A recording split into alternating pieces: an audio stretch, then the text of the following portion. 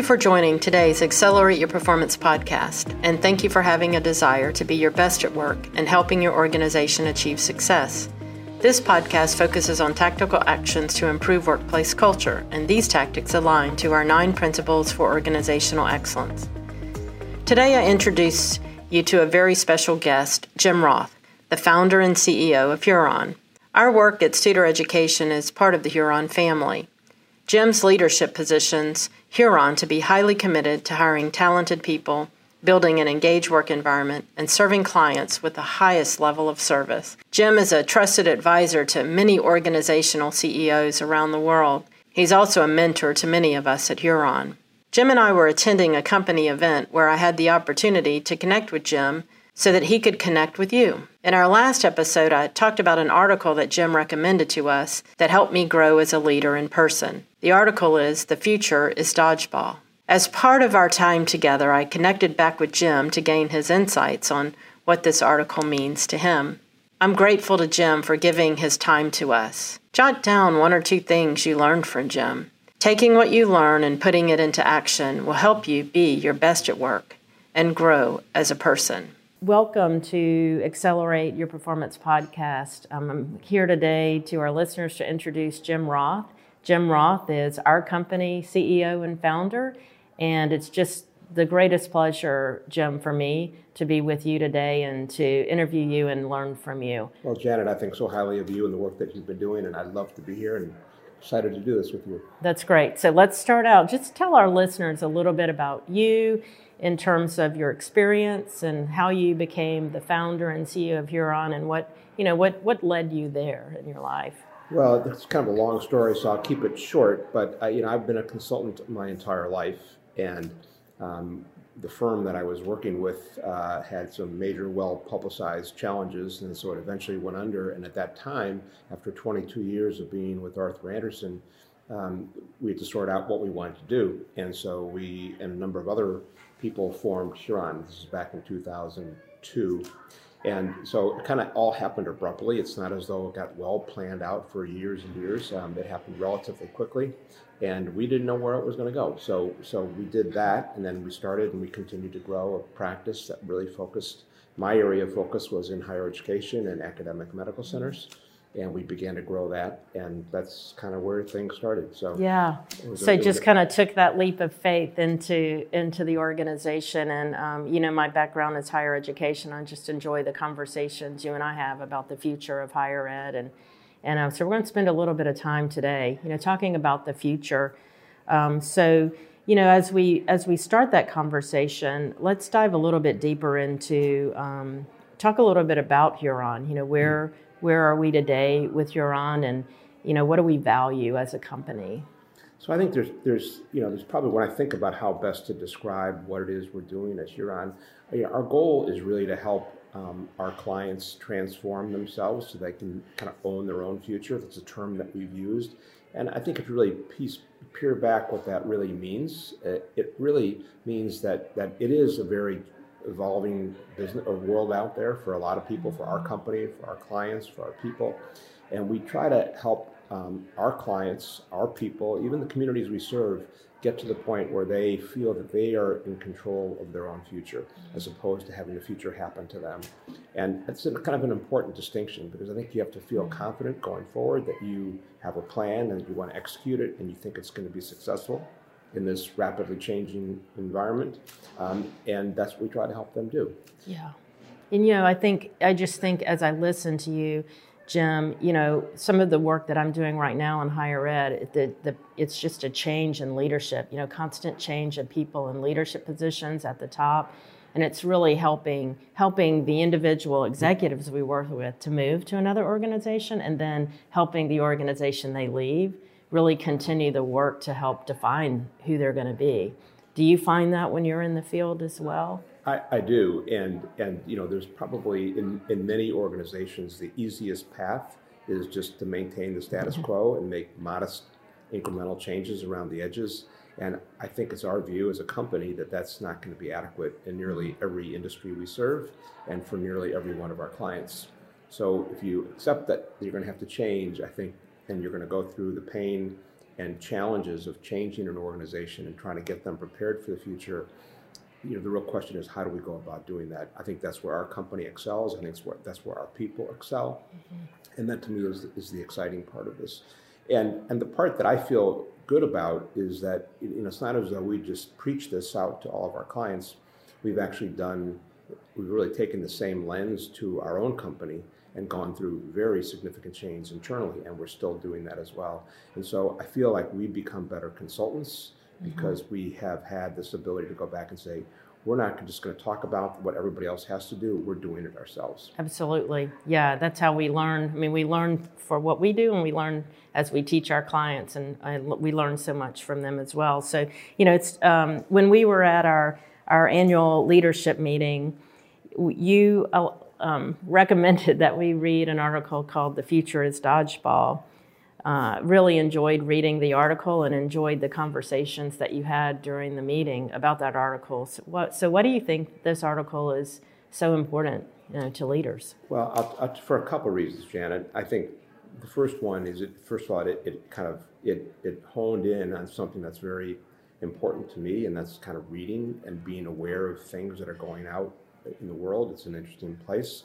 And the more you read, the more you get exposed to different people, to different cultures, to different perspectives, to different industry pressures. If you're talking about it from a business perspective, you put all that together, and the point of the article was you got to expose yourself to that. That's where ideas come from, and that's how you become a better person and a better leader, and in our case, a better consultant. So the objective was to do that and to feel comfortable that you're going to get out there and expose yourself in areas that you may not entirely be comfortable.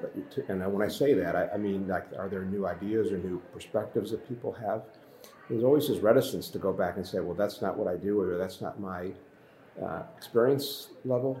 And I'm not sure we have that luxury to go back and say, we'll just carve out the things that aren't going to be applicable to us.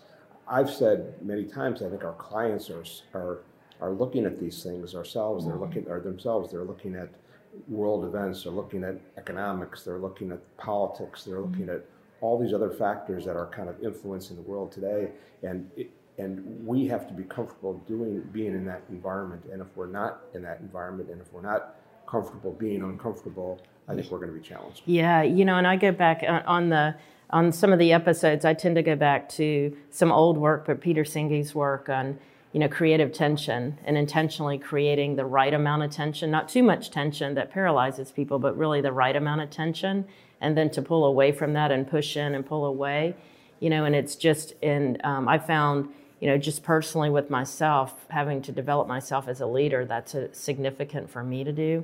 And then working with our clients, that's really significant. It's to know when to push and pull, right? And really being comfortable with that discomfort. So I just appreciated that article. And so as we go back to what our purpose is at Huron, which is helping organizations, transform to prepare themselves for the future, what three things do you think are most important for our clients to help them prepare for their future? Well, I think there's a number of things that are probably the most critical. I mean, first of all, as we've been saying in the last few minutes, I think they really have to kind of be open and aware of things that are impacting their business. And technology plays a major role, whether we like it or not, in healthcare. The whole consumerism is really becoming a major consideration because it's enabling a lot of kind of non-traditional players to come in. In education, the same type of thing, where you've got new types of technology that's really enabling people to come in and provide education in a much more efficient way. So there's a lot of things I think that just have to be aware of what's going on, and that to me, if you don't start there, then you're never going to be able to craft a strategy. I think the second part would be that if you and your leadership team feel like you've got a reasonable sense in where things are going, then the next question is, how do you lay out a strategy to get to the point where you'll be successful in that changing world? And so developing a strategy is great, and it could be perfect on paper, but guess what? The third part I think would be to be in a position to execute that. And I think that's where the leadership really comes in, because you got to prepare your people and your teams to be effective in that environment. And I think those are the things that are probably the most important for a leader to be thinking about. I love that, Jim, and I just, again, just being in the field, learning so much, I find, and I don't know if you find this as well, but where people fall down is in that execution part of the work. I mean, they can maybe they could build a good strategy, but their ability to really execute to that strategy consistently, continuously, and align the leadership to move forward in that direction is just a really difficult thing to do. It's a very difficult thing, Janet, and I think one of the things as a leader, that's probably one of the most important things, is to be upfront and honest with the people in your organization, to let them know what you think we're up against and have confidence that we can pull it off, but also let them know that we're going to have to work together as teams, maybe in different ways we've done before. So as you know, at Huron, we talk a lot about collaboration, and that to me is the key, because there's no one person in our organization, certainly myself included, that has all the knowledge of these things. We really need to kind of come together as a team to make sure that we're going to be able to execute properly. And that's actually the fun part to do, but everyone's got to put down their guard a little bit and have confidence that it's going to work out. Yeah, and you've really been a great leader to us, Jim, to talk about that message, and not just talk about it, but we saw a lot of progress in our own company in the last year or so with collaboration, and you've really helped us understand how to do that better. So I appreciate your leadership in helping us bring ourselves together as a group of leaders in a company. Well, it's been fun for me because actually I had very little to do with it. I think it was really everyone else's ability to acknowledge and recognize that these are the issues, and that they actually came together. And when I look at the degree of collaboration that's occurred in our company and how naturally it occurs right now, I think it really is music to my ears.